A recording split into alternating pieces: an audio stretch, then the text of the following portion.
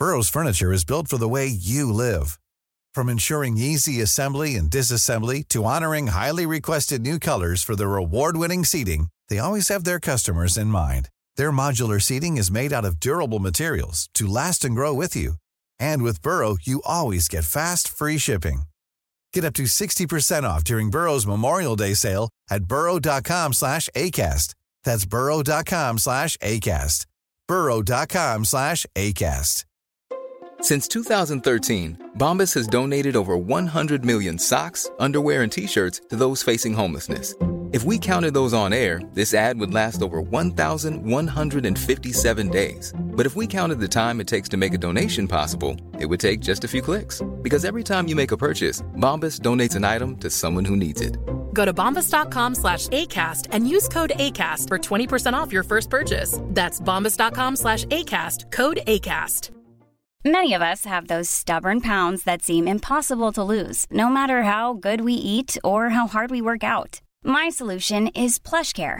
PlushCare is a leading telehealth provider with doctors who are there for you day and night to partner with you in your weight loss journey. They can prescribe FDA-approved weight loss medications like Wegovy and Zepbound for those who qualify. Plus, they accept most insurance plans.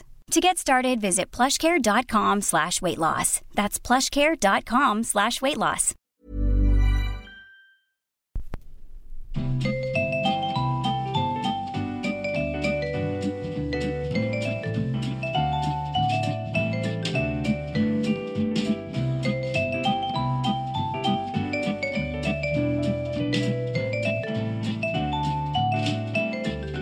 Edvard Bloms smörgåsbord.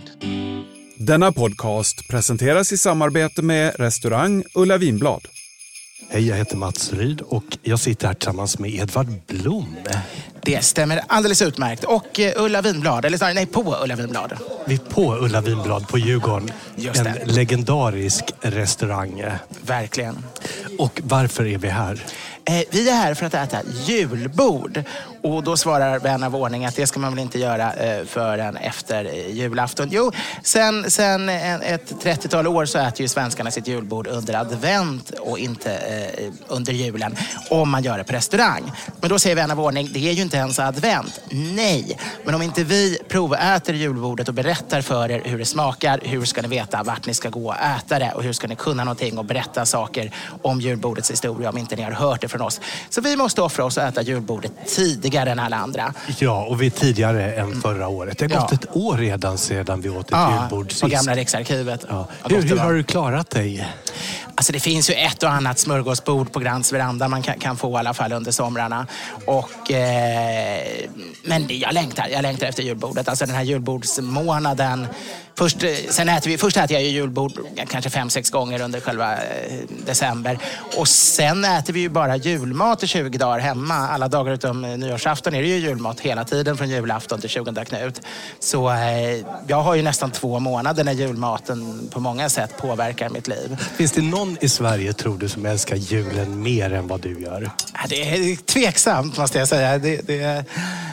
Man kan ju älska på olika sätt också, men jag älskar det ju som en hund som kastar sig över julkorven. Skål. Skål. Ja, Edvard har... vad dricker du för någonting? Jag dricker en Leffe Brun. Jag vet inte om man ska uttala det på... Är det på franska eller flamländska man ska uttala det? Ska det vara Leff eller Leffe? Jag är faktiskt osäker där. Jag har nog gått till med en Leff, tror jag.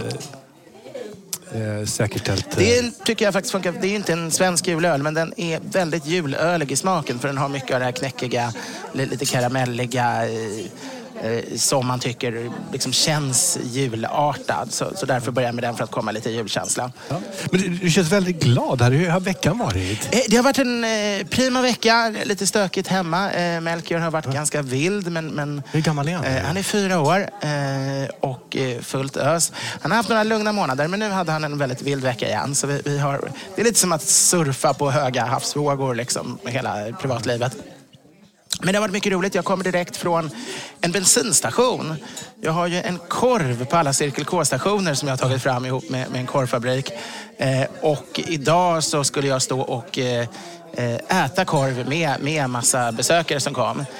Så det kom massa människor från ambulansförare och Postnordanställda och ungdomar som hade avstått från skolan och kom ett helt gäng. Och jag trodde faktiskt att de fick korven gratis alla. Sen efteråt fick jag höra att alla hade betalt korven dessutom. Och ändå kom dit. Och ändå kom de dit, så det var väldigt roligt att de ville komma, och så har jag tagit foton.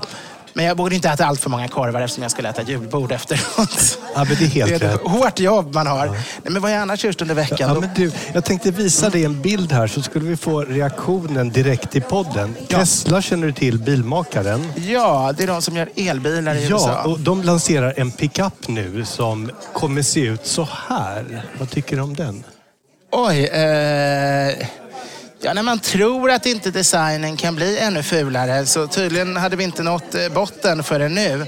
Om man kan väl säga att från någon gång 35 så har designen långsamt försämrats. Den var fortfarande vacker under 40- och 50-talen. Sen 60-talet började väl gå ner lite. 70-talet blir förfärligt.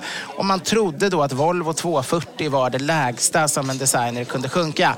Men nu har vi alltså, vad heter det nya som slog Volvo 240? Nej, men det här är Teslas, deras nya truck. Det lanserades igår och den ska vara helt stötsäker. Och så stod de och kastade stendankar på den. Okay. Så rutorna sprack under den här premiärvisningen, vilket blev otroligt pinsamt för Elon Musk som stod där och berättade att det inte gick att göra sönder glaset, och så var det 2 stora spräckta rutor bakom honom.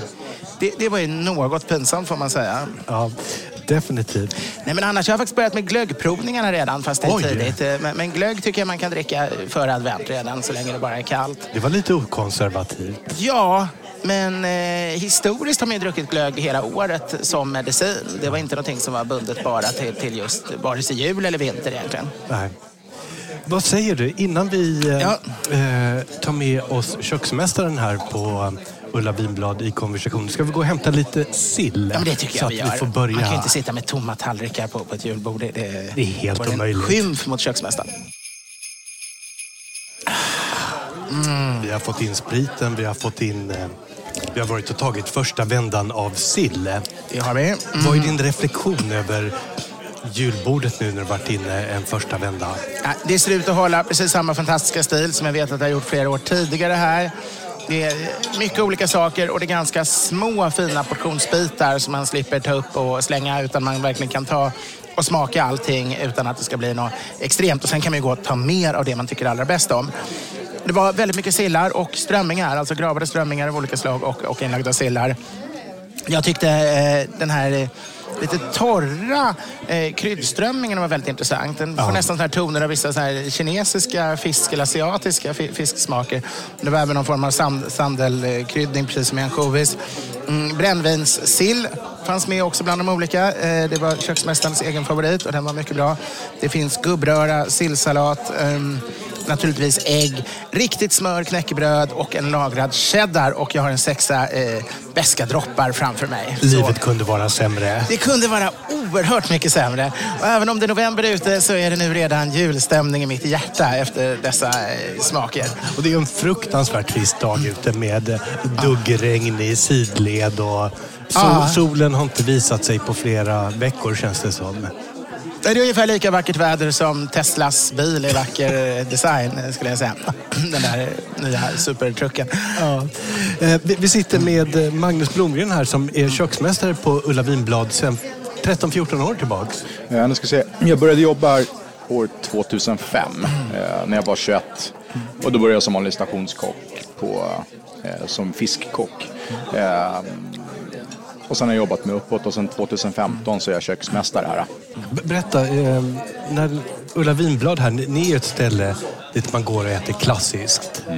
Absolut. Det är en liten av en luftficka utan att vara omoderna. Folk säger väl alltid så. Jag tycker man alltid hör att folk säger nu husmanskost, det är ju ganska modernt nu med husmanskost och så här. Det har alltid varit modernt med husmanskost. Man brukar ofta falla tillbaka det. Jag själv i alla fall att jag älskar den här maten. Det är ju därför jag är här. Det är lätt att falla tillbaka på. Husmanskost är ju väldigt beroende dock av god kokkonst. Absolut. För det, jag menar, man kan naturligtvis säga att jag tyckte man kunde finna viss glädje i skolmaten också, som var husmanskost på 70-talet av den lägre skolan. Men det är ju när den görs av riktiga kockar som det blir den här stora njutningen. Och på Ulla Vinblad är det ju alltid yppersta kvalitet på allting. Och det har alltid varit, så länge jag har gått här i alla fall. Ja, kul att höra. Nej, det finns inga genvägar. Ofta är det ju, det kan se väldigt enkelt ut, som ta en biff Rydberg till exempel. Det är egentligen bara 3 saker på tallriken. Det är potatis, det är lök och sen så är det oxfilé stekt. Du får inte missa någonting. Det måste ju vara en perfekt stekt potatis. Perfekt ölbräserad lök som vi kör här. Och oxfilé måste ju vara av hög kvalitet. Annars blir det ju tråkigt. Och inte bli genomsteg. Nej, precis. Vi kör bitarna lite större så vi kan ge en stekgrad på biff Rydberg här. På varje enskild bit? Ja, absolut. För det tycker jag är det svåraste, att få en riktigt bra bränd yta med majard och ändå fortfarande lite blodigt mitt i. Liksom, eller... Det är lite svårt där med Rydberg, för jag kan tycka att det är gott när det är lite mindre bitar. Jag älskar pyttipanna. Fantastisk rätt som så här. Ja, absolut. Jag och Edvard har hyllat worstesåsen i flera episoder. Ja, men det är grymt gott. Men hur kan man äta en pytt utan worstesås? Nej, worcester är nice. Murrar till det lite smaken. Det är trevligt. Men som sagt, man får mötas lite där. Det är gott med mindre köttbitar på en biff Rydberg, kan jag tycka. För då får man mycket steksmak. Men då får man ofta genomstekt kött.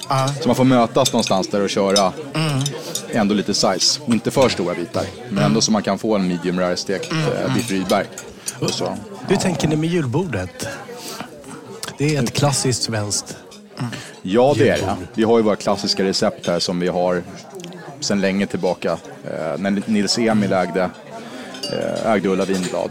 Samma receptpärm är kvar sedan den tiden. Men vad roligt, det är därför jag har tänkt på att det liksom känns väldigt kontinuerligt trots ägarbytet. Och det är ju inte alla ställen som klarar det. Men det är ganska sällan, tror jag, man ärver recepten, va? Eller? Ja, det hängde ju kvar. Det var Pelle Johansson som var köksmästare här när jag började. Så han förde väl mer det gamla in med de nya ägarna då. Men nej, det var ett sånt bra klassiskt recept på den här krogen, så det var ju ingen dumt att ändra på. Och vilka kommer hit och äter julbord? Det är... Vilka kommer inte hit? Ja, nej, det är alla möjliga. Det kan vara stora företag. Det känns också som ett sånt familjärt ställe. Absolut. Att man kan gå hit och mötas generationer. Absolut. Ofta så är det så att folk har gått här att föräldrarna har gått här, alltså unga, och sen så tar de med sig barnen. Och sen tar barnen över när de blir lite äldre. Och sen så spinner det vidare. Fortsätter traditionen. Ja, absolut. Men vi vill ju ha en sån mysig och trevlig känsla här. Man sitter och äter och det ska kännas lite som förr. Och som hemma. Fantastiskt. Ska vi ta och smaka på den här lilla kalla? Ja, det tycker jag. Ska vi sjunga något? Ja, du får ta tonen. För Hoddiknodd och Pimpikarätt, för Hoddiknodd och Pimpikarätt, för han, sicken en han som sticker sig loddan ibland. Hej! Skål! Och nu har jag kommit in på Roslagsströmmingen, heter det, alltså den strömmingslåda som man alltid har haft här på Ulla Vinblad. Det fanns faktiskt en period när man kunde välja sill och strömmings förrätt, en liten buffé som fanns jämt som förrätt. Jag tyckte mycket om den. Jag gjorde felet en gång att äta så mycket av den här strömmingen att jag faktiskt inte orkade mer än halva min kötträtt efteråt. Det är enda gången i min historia som jag inte kunnat äta upp en varmrätt. För att jag hade ätit så sjukt mycket av den här. Den är så gräddig och smörig. Så, det kan man nog råka ut för även på julbordet. Äter man allt för mycket så blir det inget annat. För den är så intensiv att den fyller hela magen till slut. Vi ska äta på med lite sill här och gå på nästa sittning. Hur många gånger ska man gå på ett julbord, Edvard? 7 gånger ska man gå. Minst. Men det är alltså 7 assietter ska man ta. Men sen får man naturligtvis ta om av alla assietter. Och jag skulle säga att man alltid bara ska ta väldigt lite på första assietten. Och se vad man tycker bäst om. Och sen går man och hämtar om och tar mer av de 2-3 grejer man tycker bäst om. Så man inte öser upp och sen inte kan äta upp det. För det är ju fruktansvärt dödssynd att slänga mat. Och numera är det klimatvidrigt också. Ja. Så nu har det även blivit PK-mässigt fel. Så att man går och vittjar lite lätt med första assietten. Först tar man lite av allt och sen tar man så 7 assietter och en påbackning av allting. Så 14 skulle jag säga är det. Och därför ska man välja ställen där det inte är allt för långa köer och allt för korta sittningar. Och det där vi pratat om tidigare, det blir lite att man får återuppleva samma samtal här när vi sitter och äter julbord. Men de här människorna som öser upp allt på en tallrik, vad tycker vi där? Ja, vi tycker det är förkastligt. Visserligen kan man säga det enda som kan vara... Alltså julbordet har ju två traditioner. Restaurangjulbordet har ju två traditioner. Dels har det då en väldigt stor, jag skulle säga till 80% är det klassiska svenska smörgåsbordet, eller 90%. Det är ju endast några ytterst få rätter på julbordet som inte också ingår på ett riktigt stort allmänt smörgåsbord. Och talar vi smörgåsbord är det helt klart förkastligt att ösa upp allting på en gång. Om vi däremot talar den delen av julmatens tradition, den går ju tillbaka till bondstugorna på medeltiden och egentligen år till år 0 nästan vad man åt som festmat. Smör, ost, bröd, öl, senare från 1600-talet brännvin, någon form av sovel, ofta en halv gris som man hade tillrätt på olika sätt. Där kan nog den vanliga enkla drängen i bondstugan han gick knappast med sin trätallrik 7 gånger, utan där stod all mat framme och du öste upp det. Och det var enda gången under hela året du fick äta det helt mätt och du dessutom kunde äta hur mycket sovel du ville. Så där blev det nog en totalt kaotisk blandning. Så tar man julbordets ena tradition så finns det en okejhet i detta mer barbariska bygga Babelstorn av all mat på en gång. Då gäller det att man känner till den historien och legitimerar det genom att jag vill hylla det svenska bondesamhället. Precis. Och jag skulle säga att den typen är mer accepterat i hemmiljö. Julafton när du sitter med kanske bara 10-15 rätter stående framför dig på bordet, då behöver man inte hålla på och byta tallrik 7 gånger och så att svärmor eller värdinnan ska hålla på och diska allting. Utan då gör man det lite enklare. Men när man går på restaurang, då tycker jag att man ändå ska hålla lite på den här mer förfining och elegans och njuta av de läckerheterna en sak i taget utan att blanda sånt som inte hör bra ihop. Vad säger ni i köket här och i disken om att diska 14 assietter? Nej, men det får man ju ta. Det är som, jag tycker att det är viktigt att, för det ligger ju energi bakom alla detaljer på julbordet. Och det vill man ju visa upp på bästa sätt. Det är viktigt att man tar lite av varje. Det är därför också vi skär mindre bitar av sillen och av patén och allting, så man inte ska... Framförallt inte för att kasta. Ja, jag fick ändå dela några sillar måste jag säga. Så man kan göra dem ännu mindre ska jag säga. Visst. För de flesta vill ju pröva 14 sorter. Man vill testa lite av varje liksom. Currysillen. Jag var sur på 80-talet när den kom för jag tyckte den var en nymodighet. Men jag började nästan förlika mig med den. Börjar den bli en husmanskostklassiker? Ja, men curry, den gula curryn. Det är curryhöna. Jag vet inte när man börjar med curryhöna i som husmanrätt. Alltså i Sverige skulle jag säga 60-tal, 50-tal. Men du har första curryrätten är ju på 20-30-talet med pilaf och sådär. Då är det lyxgrej du får på restaurang curryrätter. I England kommer ju curryn in redan 1800-talets mitt skulle jag säga. Jag börjar komma in i husmanskosten mot sent 1800-tal. Så det är ju inte... Jag vet att mormor brukar prata om när hon var ung. Då gjorde de curryhöna. Den där gula svenska curryn liksom. Det som mormor åt som ung kan vi nästan acceptera. Som inte är allt för nymodigt. Än som man är matreaktionär. Vi kommer att prata Thanksgiving alldeles strax här. Som är en tradition som infaller ganska snart. Som är USAs största högtid. Men vi återkommer till den efter vi har tagit nästa skett. Får jag ställa en sista fråga bara? Hur länge har ni julbordet? Till den 23 december. Då är det julafton. Just det. Så de enda 2 dagarna som är stängt fulla, det är julafton och juldagen. Sen har vi öppet året runt. Och då är det slut med julmaten sen? Då blir det mer traditionell meny? Ja, precis. Härligt vintermeny sätter vi upp då. Men det är öppet på på nyårsdagen? Om det... Har ni öppet på nyårsdagen? Ja, absolut. Absolut. Fullbokat redan? Men... Ja, men nyårsafton är jättestort och så. Och dagen efter brukar det vara mycket att göra. Just nyårsdagen är ju otroligt mysigt att kunna man säga lagom baksmull när andra går och baksmull.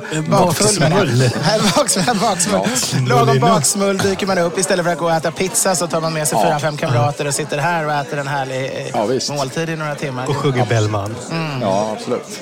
Och dricker en bra idé. Ja, vi har gått på den andra serveringen här nu. Edvard, vad har du på framför dig på tallriken? Jag har en väldigt trevlig böcklingröra och sen 2 olika laxröror. Du kanske har bättre namn på dem än en är på kallrökt lax och en är på varmrökt lax. Äpplen är en kallrökta. Sen är en fantastisk gravad lax och är en faktiskt rökt lax och en faktiskt gravad lax. Mycket lena. Perfekta konsistenser.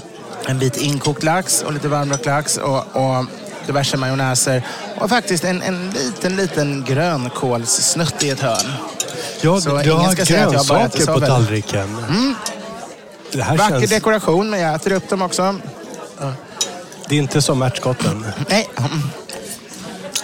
Inte ett ärtskott så långt jag sett än så länge i alla fall. Det är därför jag är så godmodig och glad. Jag känns väldigt glad när du kom hit idag. Att, ofta så brukar du komma inklämd mellan 8 andra saker. Och håret brukar stå åt alla håll och kanter. Men idag kom du väl vattenkammad. Och, jag hade ju för sig varit då och haft den här korvuppvisningen på en bensinstation ute i Huddinge innan. Och kastade vi en tax efter det. Jo, Thanksgiving. Ja, det har ju blivit USAs absolut största högtid. Ja, och det är ganska intressant för det har inte alltid varit så. Det är ju Thanksgiving är ju en gammal tradition. Alltså i åtminstone alla protestantiska länder har man haft tacksägelsedagar. Och traditionen går egentligen längre tillbaka än så. Men det är någonting som särskilt efter reformationen blev ännu större än inom katolska världen. Att man en viss dag ska verkligen tacka för skörden, för alla Guds gåvor, för att man har det så bra, för att man kan äta sig mätt och liknande. Och i USA kom det faktiskt in. Det kom över till USA redan innan Mayflower, om man ska vara helt ärlig. Och då pratar vi fartyget med puritaner som tog sig över. Men 1621, då när de som kom med Mayflower hade haft en ganska svår tid, då ostkusten, Nordamerika, haft en fruktansvärd första vinter. Då har de det här att indianerna kommer och är vänliga. Då har de ännu inte börjat kriga mot indianerna, de vita. Så de kommer och skänker gåvor och själva har de fått lite olika saker. De har lyckats få tag i någon i vildand och gås, vilda kalkoner, hjortskinka, musslor, bärfrukt, pumpa och squash. Och ordnar då en stor middag tillsammans med lokala då, ursprungsbefolkningen. Som man tidigare kallade indianer, det ska man kanske inte säga längre. Jag vet faktiskt inte vad man ska säga istället. Native Americans, som man säger. Ja, man ska använda utrikiska. Men att ha den här festen. Och det har senare blivit, kan man säga, en mytbildning kring det här. Att det är så Thanksgiving började. Det där var helt glömt. Det återfanns i ett arkiv på 1800-talet om den här fantastiska middagen. Med då Mayflower-befolkningen. Jag tänker på de här stackars indianerna. De flesta slogs ju ut sen av sjukdomar och de andra slogs ihjäl. Så att det har ju lite besk eftersmak där med... Det kan man ju säga, men det här är väl drömmen om hur det hade kunnat bli om man hade fortsatt att leva. Om man inte hade smittat dem och slagit ihjäl dem. Ja, precis. Smittningen hade ju varit svårt att undvika, men om man hade levt mer i fred med dem. Men det här togs upp på 1800-talet och det som hände var att man hade fortsatt på östkusten och fira Thanksgiving. Man hade inte kopplingen till Mayflower egentligen. Det här bygger ju på europeiska skördefester på olika protestantiska länders tacksägelsedagar som finns i Sverige också, i Svenska kyrkan.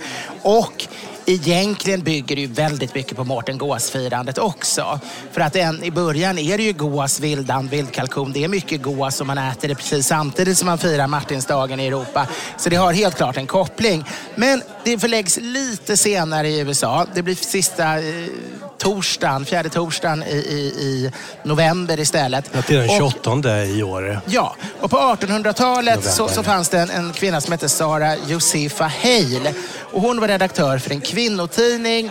Och det var hon som skrev Mary Had a Little Lamb. Den historien kanske hon är mest känd för. Men i 40 år drev hon den här kvinnotidningen som hon hade massa åsikter hon spred ur USA. Och hon populariserade diverse saker och blev väldigt, hade otroligt inflytande. Man kan väl säga motsvarigheten till, vad heter hon? Oprah Winfrey heter hon, va? Just det. Bland annat ihop Oprah Haas och Oprah Winfrey. Men Oprah Winfrey är det. Och på den tiden. Och det handlade om religion, det handlade om Amerika, hon var patriot och det handlade om duktips och recept och noveller och poesi. Och hon brann för den här idén att Thanksgiving skulle verkligen börja firas över hela USA och att den skulle firas över allt på samma sätt. Att man skulle ha en standardmeny där alla åt kalkon med brunsås, potatismos, brysselkål och tranbärssås. Och lite pumpa eller majs kunde man också ha, om det är majs i södern och pumpa i norr för att det passade bättre.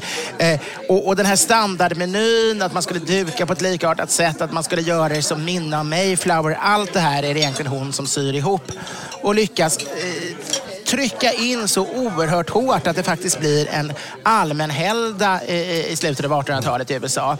Och det har ju sen blivit då även om det från början är en religiös helgdag från början, så blir det här en profan dag ändå huvudsakligen, eller man kan säga en icke-konventionell, icke-konfessionell, där alla kan fira den lika mycket. Så även om man är kristen... Skulle man kunna kalla den för ekumenisk? Ja, ekumenisk är bra för katoliker och protestanter och frikyrkliga, men även judar och muslimer och ateister. Alla kan fira med i det här, att man är tacksam, man är lycklig för det fina och glad över sitt liv och allting gott i livet. Och då åker man och umgås antingen med familjen eller med nära vänner. Och det är ju en fin helg. Vi fick faktiskt ett mess här nyligen från en av våra lyssnare i Washington som just skrev hur han tyckte det här var en av de bästa sakerna han tyckte var med USA, att man firar den här Thanksgiving-helgen. Och det enda han förändrade var att han ville ha en Skåne serverad till kalkonen. Tyvärr försvann gåsen. Det blev kalkonen som blev standarden, och jag tycker ju egentligen gås är ännu godare. Ja. Du har ju uttryckt kanske inte en direkt förkärlek till kalkon tidigare i podden, utan att... Jag tycker kalkon väldigt ofta är torr och tråkig som fågel, men jag ska säga att jag faktiskt åt nyligen en kalkon som var väldigt god. Så det går ju att få bra kalkon, men det är svårare för den är ju torrare än kyckling och kräver därför mer av den, medan gåsen är ju fetare än kyckling, så gås och anka går ju inte att misslyckas med. De är goda både rosa i mitten och där helt överkokta som man serverar dem i Östeuropa. De blir bra hur man än gör, medan kalkonen kräver ju mer. Men det här har blivit en 4 dagars helg i USA, vilket visar vilken betydelse den har. Ja, i ett land där man knappt har några helger i övrigt. Man har väldigt kort tid. Har man en veckas semester så är man förunnad nästan. Så det är lite nationalhelgen, och jag tror USA uppskattade det där att de hittade en egen, även om den bygger helt på europeiska rötter, så har man ändå skapat en egen helg som bara de har och som inte är kopplad till liksom jul eller påsk eller någonting annat, och inte bara en nationaldag heller, utan en helt egen amerikansk högtid. Men sen, som ofta sker i USA, det är ju att det blir någon form av kommersialisering också, och där kommer ju Black Friday in, som alltid inträffar under den här 4 dagars perioden. Men det fina ändå är, för jag menar traditionellt så brukade julskyltningen i Sverige och Europa börja 2 veckor före julafton. Sen hamnade den på första advent där den låg ganska länge på 70- och 80-talet sådär. Och nu har man ju släppt det totalt och hela Stockholm är full av julskyltning och Stockholms stad, som inte borde ha någon kommersiella intressen, sätter upp julbelysningen redan någon gång 10 november eller vad 17 det är. Ja. Och det här blir ju lite absurt. Det kan de inte göra i USA, för de har en annan helgdag som ligger där, så de kan ju inte börja med julen för Thanksgiving. För då sabbar man Thanksgiving. Thanksgiving är nog stark för att ha ett eget kraftfält som håller undan den här... Så att egentligen skulle du försöka införa Thanksgiving som en stor helg i Sverige för att mota undan alla som börjar dekorera granen i november. Precis, jag tror faktiskt att vi skulle behöva det. Antingen skulle man behöva blåsa upp Mårten Gås mycket, mycket mer, eller också få in Thanksgiving. Jag tror tyvärr i dagens samhälle att det är lättare att få in Thanksgiving än att förstärka vår gamla fina Mårten Gås-tradition. Men vi kommer att prata mer om julskyltning. Men innan dess så kommer vi gå och ta en till tallrik, så att vi återkommer inom kort. Det gör vi. Burrow is a furniture company known for timeless design and thoughtful construction, and free shipping, and that extends to their outdoor collection. Their outdoor furniture is built to withstand the elements, featuring rust-proof stainless steel hardware, weather-ready teak, and quick-dry foam cushions.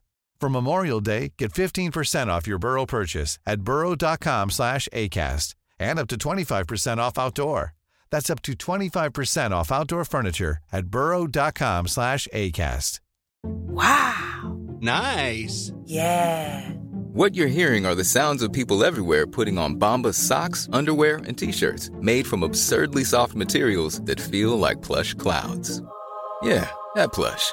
And the best part? For every item you purchase, Bombas donates another to someone facing homelessness. Bombas. Big comfort for everyone. Go to bombas.com/ACAST and use code ACAST for 20% off your first purchase. That's bombas.com/ACAST. Code ACAST.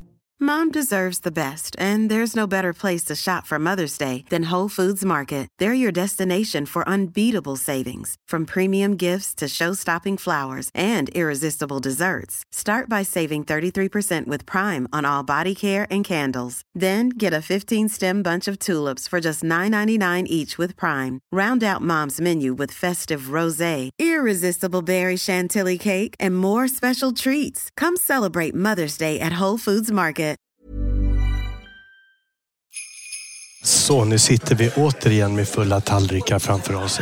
Edvard, vad har du? Ja, jag brukar ju ofta köra varma fiskarna efter kalla fiskarna. Men nu körde jag husreglerna och gick på det kallskurna faktiskt då, innan de varma fiskarna. Och jag har diverse syltor, pastejer, skinkor, lamm... och lite mimosasallad mitt i också. Och den här mimosasalladen, Magnus, den försökte ni ta bort ett år, berättar du? Ja, det gick inte. Det gick bara en dag och sen så var det uppror här. Riktigt konservativa gäster ska vara mimosasallad. Vad är det med svenskar och mimosasallad? Ja, jag vet inte. Det är barndomen. Ja, det måste vara det. Och mormor fick man alltid en skål med mimosasallad till egentligen nästan vad som helst. Inte till kroppkakor, men allting som det inte var lingonsylt till fick man mimosasallad till. Kan man göra en bra mimosasallad? Eller rättare sagt, hur ska en bra mimosasallad göras? Ja, men det är ju, man använder ju inte... Det är klart man kan säkert göra den på färsk frukt och så, men klassiskt är ju att man använder burk fruktcocktailen, den klassiska. Med majonnäs. Kanske inte med en personlig favorit, men jag har full respekt för att folk vill äta den. Därför har vi den också. Jag var tvungen att ta lite just bara för att vi stod och pratade om det här när vi serverade den. Det är ju någonting sött och majonnäsigt liksom till skinkor och jag kan finna, det kanske är det som är min guilty pleasure. Vi har ju letat efter den i några år i podden, för jag skäms sällan för det jag äter. Jag äter mest lite mer kvalitetsgrejer. Men mimosasallad tycker jag faktiskt är riktigt gott. Det skulle jag svårt att vara utan. Så att du har en guilty pleasure ändå. Det kanske är det. Det är där ni har hittat den. Men Edvard hajade till här borta och ni har en hel avdelning med ett veganskt julbord. Ja, absolut. Det är 3:e året i rad nu som vi har ett... Först började vi med ett vegetariskt julbord. Där hade vi mjölkprodukter och ägg och sånt. Men nu senaste 2 åren så har vi haft det helt veganskt. Samtidigt förlorar man ju då, jag sa att när det är kålrotslåda som är det godaste som finns, men den ska innehålla 1/2 kilo smör, liksom sin finska original. Ja, men där finns det ju... Eller finns det en sån också? Ja, det finns det. Absolut. Okay. Det är inte smör man använder i det. Nej. Men det är en veganskt variant där. Så. Men det är jättepopulärt. Är det. Men försvinner då de andra liksom, grönsaksrätterna från det vanliga bordet då? De som innehåller grädde och smör, eller har ni lite sånt kvar ändå? Ja, gud, alltså vi har fortfarande ett fullt ordinarie julbord med kött och allting. Utan det är ingenting som vi gör avkall på bara för att det är extra. Tänk er vad en värld där det veganska julbordet krymper det vanliga. Ja, men det brukar ju vara så. Jag menar, i skolmatsalarna, de får ju inte blodpudding för då kan inte alla äta det. Och de får inte... Alltså det blir ju mer och mer vegomåndagar och jag har ju varit med gång på gång. Man kommer och ska gå på någon tillställning där det liksom är något viktigt affärsmässigt. Och man känner att man ska dit. Och det är inte liksom... Jag menar, är man bjuden hemma hos folk, då säger jag ingenting. Jag menar, självklart jag har veganska vänner. Och då skådar jag inte given häst i munnen utan liksom är tacksam för att jag får vara där och tycker om mina vänner. Men är det offentliga, officiella tillställningar och så är det bara veganskt som ju är oätbart. Alltså rent gastronomiskt, även om det säkert är jättebra om man tror på den religionen att få uppfylla sin liksom, religion. Jag gör ju en massa saker i min religion som inte har med mat att göra liksom, som de säkert tycker är knäppt. Liksom, varför ska man ha rökelse och sådär. Men det är inte roligt när det liksom principen är att alla ska kunna äta och då lägger man sig på lägsta nivån så man tar bort saker. Och det tycker jag mer och mer i samhället sker. Att alla ska äta veganskt för att kunna alla äta. Sen är jag får inte äta kolhydrater eftersom jag har diabetes. Och de räknas aldrig in i de där alla när man... Utan snarare så här 90% socker och potatis och mjöl i allting som man då får på såna här mingeltillställningar. Men just när man skapar både och. Det har du ingenting emot? Både och är väl det optimala. Då är ju alla glada. Det har jag absolut ingenting emot. Nej, men alltså man vill ju kunna ta med sina veganska vänner hit naturligtvis. Och jag får äta det jag vill och de får äta de vill. Om alla tycker om varandra. Jag tar gärna med mina nyktra vänner på barer också. Då vill jag att de ska ha bra alkoholfritt. Ja. Men tillbaka till julskyltningen där som vi började nämna. Det är en lång tradition. Skyltning är ju intressant. Det började egentligen på 1700-talet i de stora metropolerna. Att man kommer på att man kan liksom i de små fönster man har på butikerna då börja ställa upp lite saker. Och det här blir ju oerhört stort. Under det sena 1800-talet och tidiga 1900-talet så är något av det chickaste jobb du kan ha att vara skyltfönster designer eller konstnär eller vad du skulle kalla det. Att hålla på alltså i dagar, man målar skyltar, man bygger pyramider, man gör otroligt häftiga. 20, 30, 40-talet har ju Mea och NK helt enorma skyltningar i Sverige till exempel. NK har ju fortfarande en imponerande julskyltning. Absolut, och det här blir större och större och viktigare och viktigare. För vi har ju inte riktigt affärsgator före andra halvan av 1800-talet. Det finns handelsgårdar, det finns visthusbutiker och sådär. Men du går inte runt och fönstershoppar innan du kommer till det sena 1800-talet. Och det blir ju en helt ny värld där folk åker runt och shoppar, tittar, går in och glor utanför liksom. Sen börjar det här dö av från 1950-talet och framåt. Och NK som du säger har ju fortfarande väldigt intressanta i julskyltningar och skyltningar överhuvudtaget. Även om det egentligen bara till jul det når riktigt 30-talets nivå. Mea finns ju tyvärr inte kvar. Och alla livsmedelsbutiker som hade så fina skyltningar, de har ju satt upp bara så här klisterlappar och målat igen sina fönster. Ja, och det kanske står 5 lussebullar 100 kronor i bästa fall. Så ICA och Konsum har ju verkligen fullständigt släppt den här skyltfönsterkonsten. Tycker jag är lite konstigt när de ofta har så perfekta innerstadslägen med 10 jättestora skyltfönster att de inte gör någonting mer av det. Det handlar väl delvis om att de är rädda för inbrott via skyltfönstren, men då kunde man ju ha skyltskåp som var vanligt tidigare. Alltså en rejäl låsning på insidan, men att man ändå har ett utrymme att ställa upp saker. Men jul är väl den tid när ändå skyltfönstren lever upp igen även i Sverige. Men ska vi försöka slå ett slag för att livsmedelsbutikerna börjar julskylta? Det vore ju fantastiskt. Jag tycker det skulle vara jätteroligt om de börjar. Tänk att gå runt och kunna se på krubbor och halm och det sticker upp korvar, charkuterier, ostar. Och... Det är ju jättecharmigt. Ja, men det tycker jag. Vi utmanar livsmedelsindustrin på skylta bättre till jul. Skylta till jul. Skål! Skål.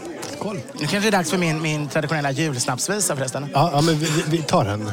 Sjung en sång till grisens ära. Nöffe, nöffe, nöff, nöff, nöff, nöff, nöff. Denna lilla trinda skära. Nöffe, nöffe, nöff, nöff, nöff, nöff, nöff.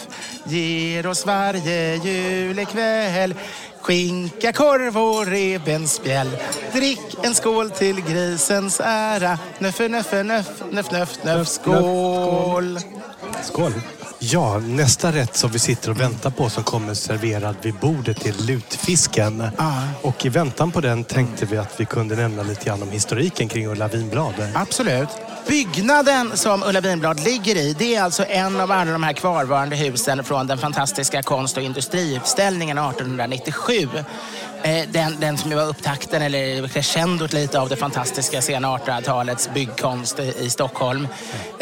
Och det är förvånansvärt mycket faktiskt kvarspridda små våffelbruk och stugor och delar och restauranger som har blivit kvar från denna underbara utställning. Strax här bortom låg ju den här, dumpade man ju hela det här som var gamla Stockholm. Man byggde upp en hel liten Gamla stan med medeltida krogar och sånt. Det byggde man en hel ö av som ligger strax bortåt hit. Och det är när man sedan dumpade stenarna från det hela. Men i alla fall, från början när det var Gustav Wickman ska jag säga som var arkitekt.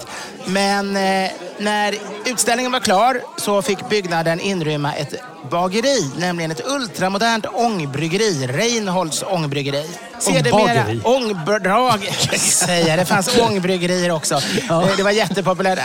Ånga var ju någonting nytt och fint, så därför kallade man både bagerier som drevs med ånga och bryggerier som drevs med ånga kallade man då ångbryggerier och ångbagerier. Ingen ångrade något. Det här var det är Göteborgsvits per program. Det här var i alla fall ångbageriet. Och senare blev det ett konditori, framförallt våfflor och vispgrädde med sylt. Våffelbruk var ju en väldigt, väldigt viktig sak under nationalromantiken.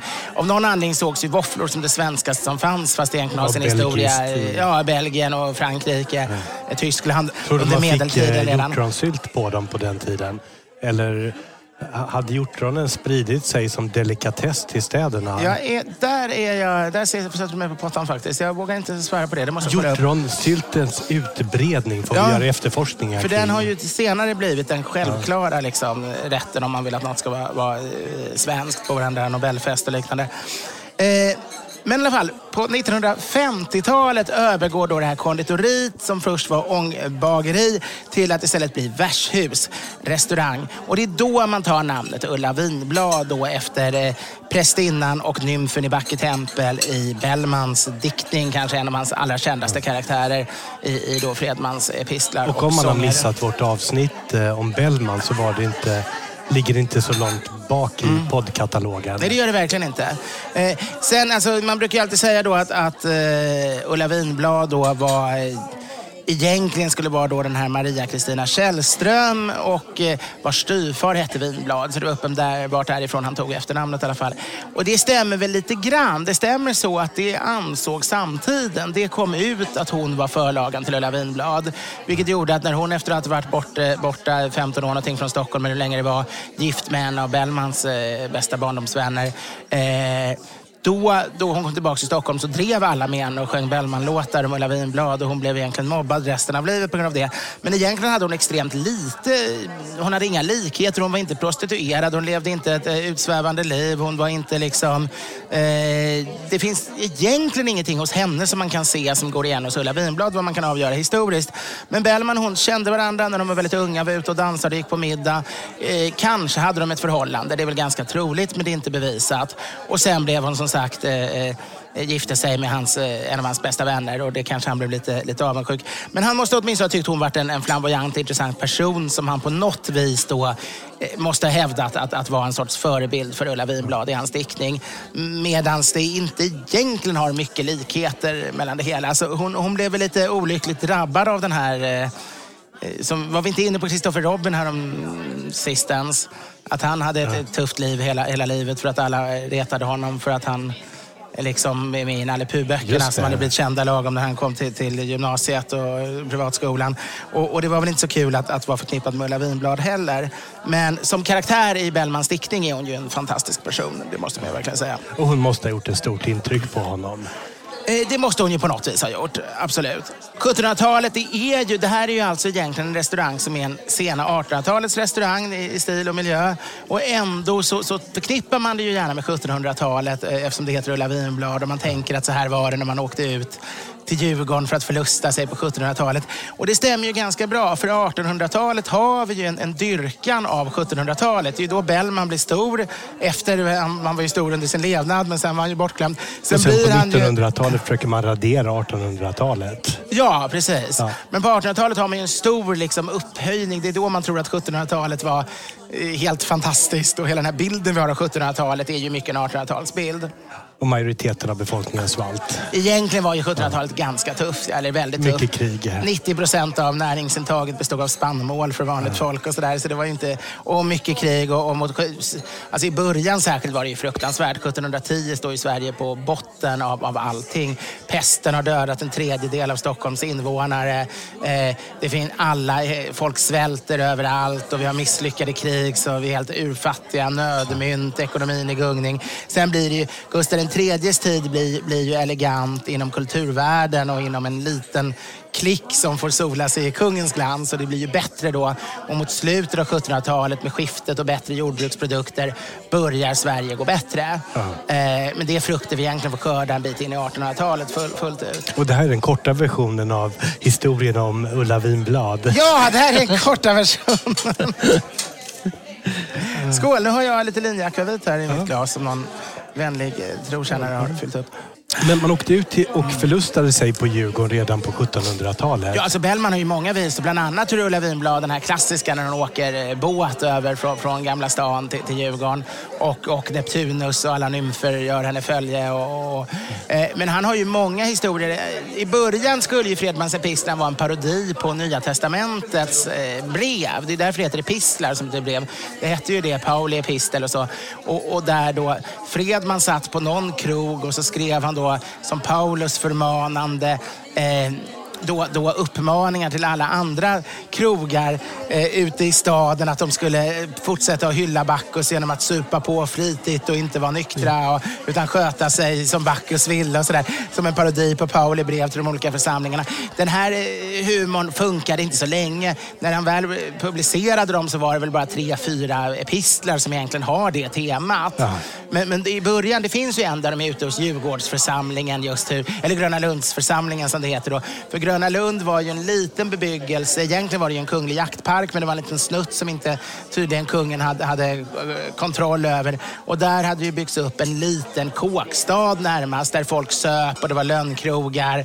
Och Stockholm åkte gärna över dit för att man kunde dricka ännu mer billigt och oordnat. Det var mycket varvsarbetare som byggde de här små... som bodde i de här barackerna och de här eller barackerna och den här bebyggelsen i Djurgårdsstaden där. Ja, Djurgårdsstaden, precis. Och så där har man ju, så Gröna Lund-namnet förekom ju redan då hos Bellman som ett sånt här beryktat ställe dit man kunde åka om man skulle liksom ha en riktig supernatt egentligen. Långt från polisen och stadens hank och stör.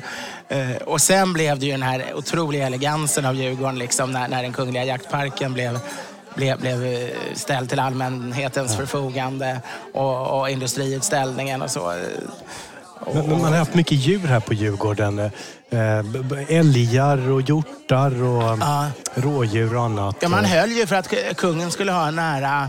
Han skulle kunna åka ut och jaga med sällskap liksom även på mer eller mindre gångavstånd. Bara ta en häst och vagn och åka 10 minuter och kunna jaga. Så höll man ju då inhägnat en hel del vilt. Ja. Sen är ju Djurgården också känd för sina ekar. Mm. Och det här har ju... I Djurgårdseken susen vänligt över den största skaldens bild. Eller hur är det, Tegnérs? Du är bättre på att signera än vad jag är. Om Bellman i alla fall. Djurgården har ju norra Europas största bestånd av gammelekar. Flera är ju hundratals år. Och i det här beståndet ingick det ju den här radioeken utanför Sveriges Television som det var sånt bråk om. Just det. Ekar är extremt känsliga har jag lärt mig av en arborist. Kanske det träd som är mest känsligt för vibrationer. Så varje gång du gillar inte ekon? Nej, precis. Varje gång. Men du får ju bara en göteborgsvist. Nej, men du vet i julbord. Då får man obegränsat. Jag glömde bort den paragrafen i vårt avtal. Men de är ekologiska. Jag var mitt i... Nej, nu släpper jag mina arbor... Ja, de är de mest känsliga träden för vibrationer. Så alltid när man då har gamla 100-åriga ekar och bygger vägar så är det väldigt viktigt att man då inte fäller ekarna för då blir folket arga och så bygger man istället en väg eller gata precis bredvid. Och då dör de tyvärr av sig själva 30 år senare för att de långsamt börjar förfalla och gå under när man har trafik så nära. Det var väl samma som hände radioeken. Det var ett väldigt dumt läge mellan två... färdriktningar. Fantastisk eko, det var ju underbart att ha den där mitt i gatan. Ja, det var ju jättevackert. Men... Som du säger var det inte den bästa placeringen tyvärr. Nu kommer lutfiskserveringen in. Lutfisk tycker vi om. Det var ju faktiskt så att historiskt fanns det till och med i många europeiska städer särskilda skrån, fiskblötarskrån. Så många som bara arbetade med att framställa lutfisk att det blev ett eget skrå med egna skråregler och skråsalar och gillesalar. Det är fascinerande. Lutfisk var ju en av de finaste rätter historiskt för det var en av de rätter man var tvungen att köpa. Man kunde inte göra lutfisk själv. Framåt 1800-talet lär man sig och liksom kan man börja köpa soda och göra sin egen. Men från medeltiden när man uppfann lutfisken och framåt så var det fiskblötarna som torkade och lutade och så köpte man den färdig för att äta. Och det var en ganska lyxig sak att äta. Men det här är samma princip som bacalao, Portugals nationalrätt. Ja, det är det. Ja, portugiserna var ju uppe på 1500-talet redan i nordliga vatten och fiskade torsken och för att kunna tillverka bacalao. Berätta Magnus, vad har vi framför oss? Det är sagt lutfisk. Till det serverar vi gröna ärtor, små ärtor, knapstekt bacon, skirat smör, lite potatis och sen så kommer det ett senapssås till och vitsås, bechamelsås. Och så kryddpeppar och svartpeppar som är pepprar på, det är viktigt alltså. Kryddpeppar älskar jag. Och att man får 2 olika såser att välja på. Ja, visst. Jag har alltid tyckt att kryddpeppar och nejlika är 2 totalt olika kryddor. Men när man blindprovar dem så kräver det faktiskt sin man att känna skillnad på smaken. Det är väldigt förvånande. Den ingår i våra 4 kryddor som vi använder mycket. Som är köttbullarna. Just det, ni använder 4 kryddor. Det är roligt, gamla 70-tals, 60-talsrecept som är ofta 4 kryddor. Tore vet man, Epis Riche heter det också. Det är kryddpeppar, kryddnejlika, muskot och vitpeppar i den. Det låter som mormors kryddsamling nu. Som kinesiska Five Spice, fast då vet en svensk variant. Ja, precis. När man är just i Kina och äter ibland så kan man bli så fruktansvärt trött på Five Spice. Ja, det domnar av den här Szechuan-pepparn. Ja, men och sen också till slut att man får den här doften, känslan överallt. Det är första gången i mitt liv som jag har när jag varit ute och rest på en matresa, gått in på en Donken och ätit. Men det var bara för att bryta av just hela den här Five Spice-upplevelsen. Jag besökte faktiskt just McDonalds med familjen för några veckor sedan. Och det var en intressant upplevelse. Jag hade inte varit där sen... Jag vet inte om det är tonåring kanske överdriven, men sen jag var några och 20 kanske. Och det var väldigt roligt att se. Du har inte varit på Donken sen du var 20? Nej, och det var en oerhört rolig upplevelse. Personalen var faktiskt hade blivit väldigt mycket mer, det var inte det här stressiga längre, utan det var väldigt mycket mer att man passade sig upp och de var artiga. Barnfamiljer kunde få bordservering så man skulle slippa bära alla de där 20 paketen. Och sen är det ju inte längre att man köper en burgare, utan nästan alla köper ju menyer och så ingår det små leksaker då till barnen. Ja, det har jag gjort i 20-30 år.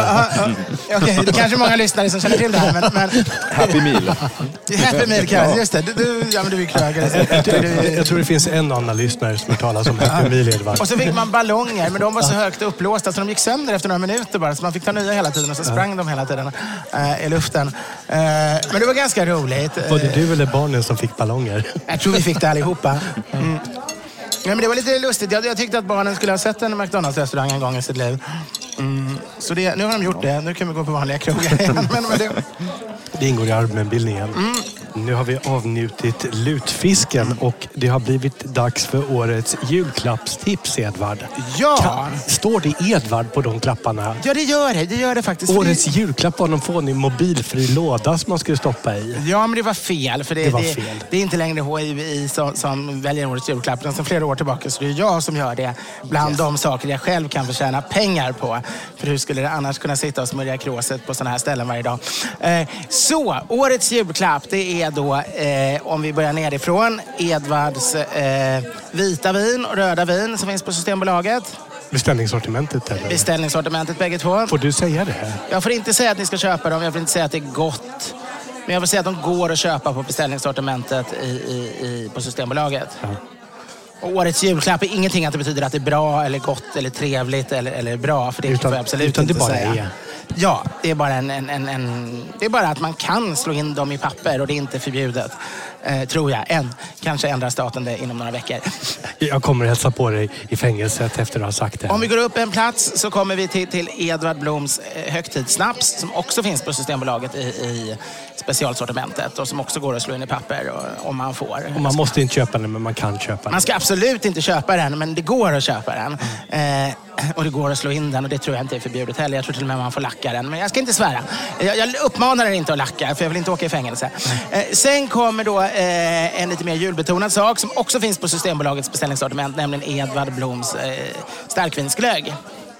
Det finns även en nästan alkoholfri som finns i vanliga butiker. Och den ska man gå och köpa, det får den man ska säga. man gå och köpa om man är över 25. För även alkoholfria produkter får man inte marknadsföra till personer över 25 år. Inte ens helt alkoholfri öl. För det anses kunna då att en 24-åring skulle ta stor skada om man uppmanade dem att dricka alkoholfri öl. För då kanske man tänker att det finns annan öl också.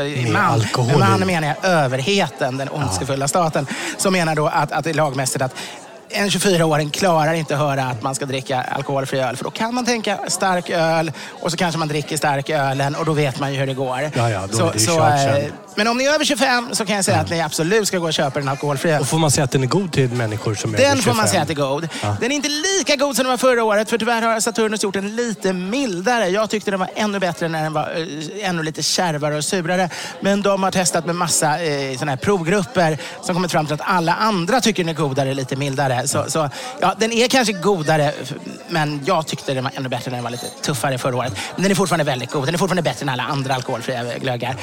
Personligen så föredrar jag ju starka glöggar, men det är ju väldigt förbjudet att säga. Sen kommer vi upp på mindre förbjudna saker och då har vi ju Edvard Bloms nya bok, nämligen I full blom. Just det. Den hoppas jag verkligen kan gå. Det är egentligen som ett enda långt poddavsnitt som håller på timme efter timme, eller ett sommarprogram som håller på timme efter timme. Man kan lyssna på den som ljudbok, man kan ge bort den som ljudbok, finns på alla ljudbokställen. Men man kan också köpa den som tryckt bok och då får man passa på, för den kanske tar slut och sen kan man inte köpa den tryckta mer, medan ljudboken kan man nog köpa i 10 år framåt.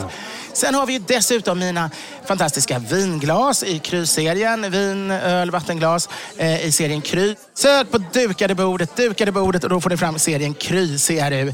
Och på samma sida finns även att köpa mina ölglas från Rask & Company, som har då bilder på mig och roliga one-liners av mig. Nu hörde vi här en historia när inspelningen inte var på, när Mats drog en one-liner från en annan person. Och den var väldigt fräck, men det var inte mina. Mina är lagom fräcka. 6 olika motiv, 6 olika one-liners och på mina ölglas. De går att köpa på Mio, de går att köpa på Servera, framförallt varenda Servera-butik. De går att köpa på Önska-butikerna, men de går också att beställa då från dukade bordet om man vill ha dem direkt hem i farstun. Det är mina julklappstips. Det är årets julklappar enligt mig. Och tycker ni att jag skryter hejdlös, så är det ändå så att vi tjänar inte så mycket pengar på den här podden. Så det är kanske det här som jag får liksom ändå göra lite reklam, och ni går ut och köper de här och då blir jag jätteglad. Och så poddar jag jättemycket mer kommande året. Och skippa den här lilla fåniga lådan som man ska lägga skippa lådan. Men det viktigaste är inte att ni köper mina saker. Det viktigaste är att ni överhuvudtaget köper massa julklappar. För att man ska inte ta bort julklapparna. Man ska ha mycket julklappar och de ska slås in och de ska rimmas och de ska lackas. Det räcker egentligen med en liten daddel eller en nöt. Det behöver inte vara så dyrt, det kan vara något begagnat. Men, och det kan vara återvinningsbart och det kan vara ekologiskt. Det kan det vara, men det måste vara rim och lack och paket. För annars blir det ingen rolig jul, annars gråter tomten. Ja, och det vill vi inte att han ska göra. Skål. Innan vi avslutar... Jag glömde jag har ju etikettkursen på Automat också, som ni kan gå in. Vi lägger en länk i beskrivningen. Då kan man få en fantastisk etikettkurs. Har man glömt att köpa julklappar till folk, så kan man så här en timme innan gästerna kommer, eller redan när de har kommit, innan julgranen ska öppnas, eller vad det heter, kan man bara gå in och köpa den här över nätet, och så skriver man ut ett lite sådär: jag har köpt den här etikettkursen av Edvard Blom med massa timmar, film och då pratar vi inte såna här etiketter som man sätter på burkar och askar. Nej, utan det är uppförandekodexen och hur man har den perfekta middagsbjudningen. Det kan vara bra att kunna innan jul och nyår. Det är jättebra. Så att man inte ger bort sig. Ja, och så att alla blir glada framförallt. Ja, det är det viktigaste. Vi kommer ju sända ett avsnitt till. Vi ska avsluta med en lyssnarfråga. Vi kommer sända ett avsnitt till här från Ulla Vinblad. Vi har inte kommit Tycker igenom... ni vi börjar sluddra nu, så är det inget mot vad vi kommer göra i slutet av nästa... Vänta bara. Men först en avslutande lyssnarfråga. Okej. Jag får gärna Magnus se om du kan komma på ett bra svar också. Hej! En av mina favoritsaker med podden är all traditionell mat och dryck bunden till tiden kring avsnitt som tas upp. Dock blir det lätt svårt att hinna med att experimentera, uppleva och hitta sina favoriter när man riskerar att begå ringa etikettbrott om man börjar för tidigt eller slutar för sent. Så för att slippa denna problematik, vad finns det för drycker, drinkar, maträtter, bakverk eller smaker som passar sig under hela det mörka halvåret? Vågar jag ertappas med att dricka julmust i november eller cream sherry i januari? Erik Sandberg med glimten i ögat. Det här låter som ett kort svar. Jag skulle säga att det är väldigt sällan problemet är att man gör någonting för sent. Det stora problemet är otåligheten och att folk är för tidiga, tjuvstartar och tröttnar. Så det är snarare uthålligheten som är en brist. Så att du behöver aldrig skämmas om du dricker en julmust eller en julöl lite för sent. Felet är om du börjar för tidigt. Och jag tycker att julmusten nog ändå har egentligen en första adventgräns.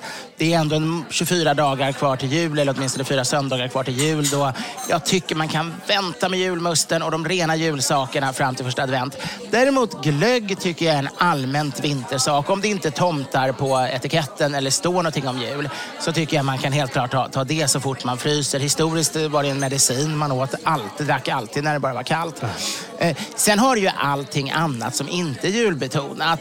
Jag menar, mumma skulle jag bara dricka under julen, men jag menar cream cherry, buttered rum som vi drack senast, whisky toddy, varm choklad med konjak. Det är en klassiker, det brukar jag köra. Det är alltid härligt under vintern och varma sådana. Helt underbart. Glühwein, nästan allting är ju tillåtet från du fryser tills du slutar frysa. Det är lite grann som när frosten kommer, rattmuff på. Och när nastfrosten försvinner, rattmuff av. Ja, men faktiskt. Det är bara de här få sakerna som verkligen är absolut knutna till en viss dag eller vecka som jag tycker är synd att man tjuvstartar med, både slutar för tidigt med och börjar för tidigt med.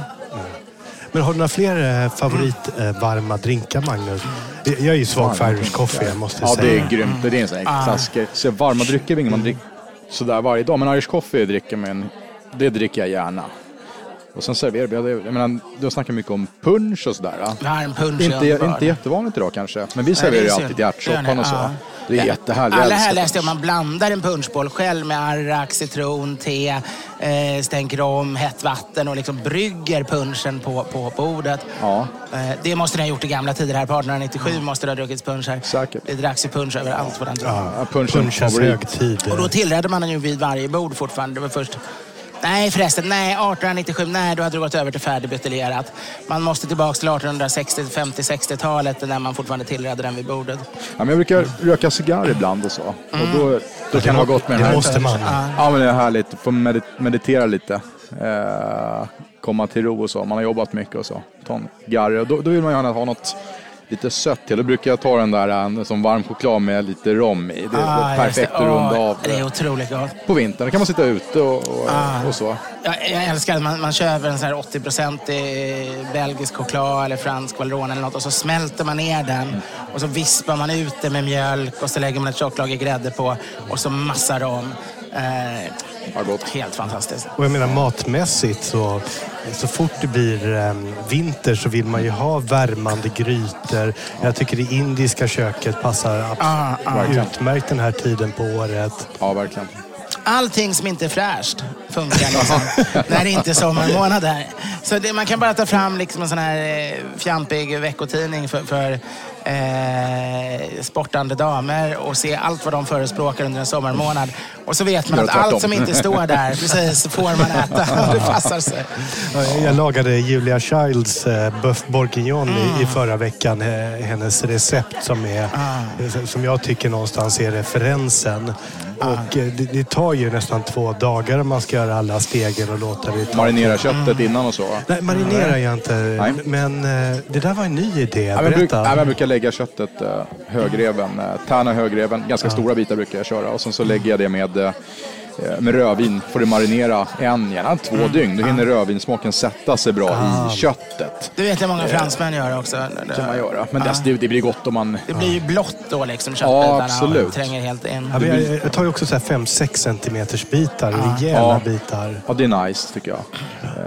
Och sen ser alltid till att det måste kylas ner och få stå kallt.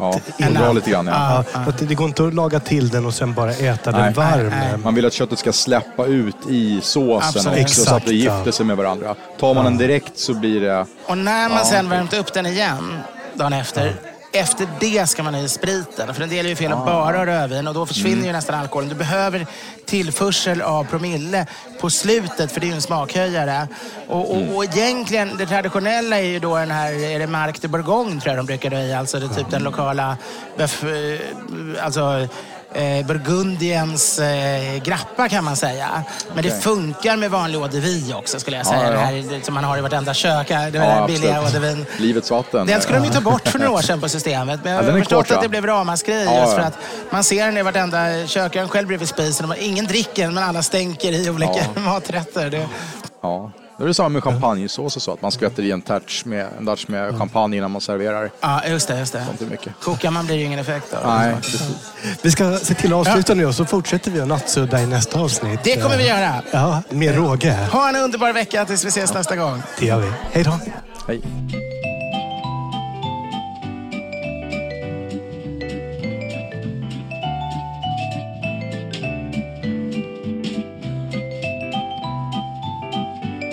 Producent var Henrik Insulander på Tonic Produktion AB.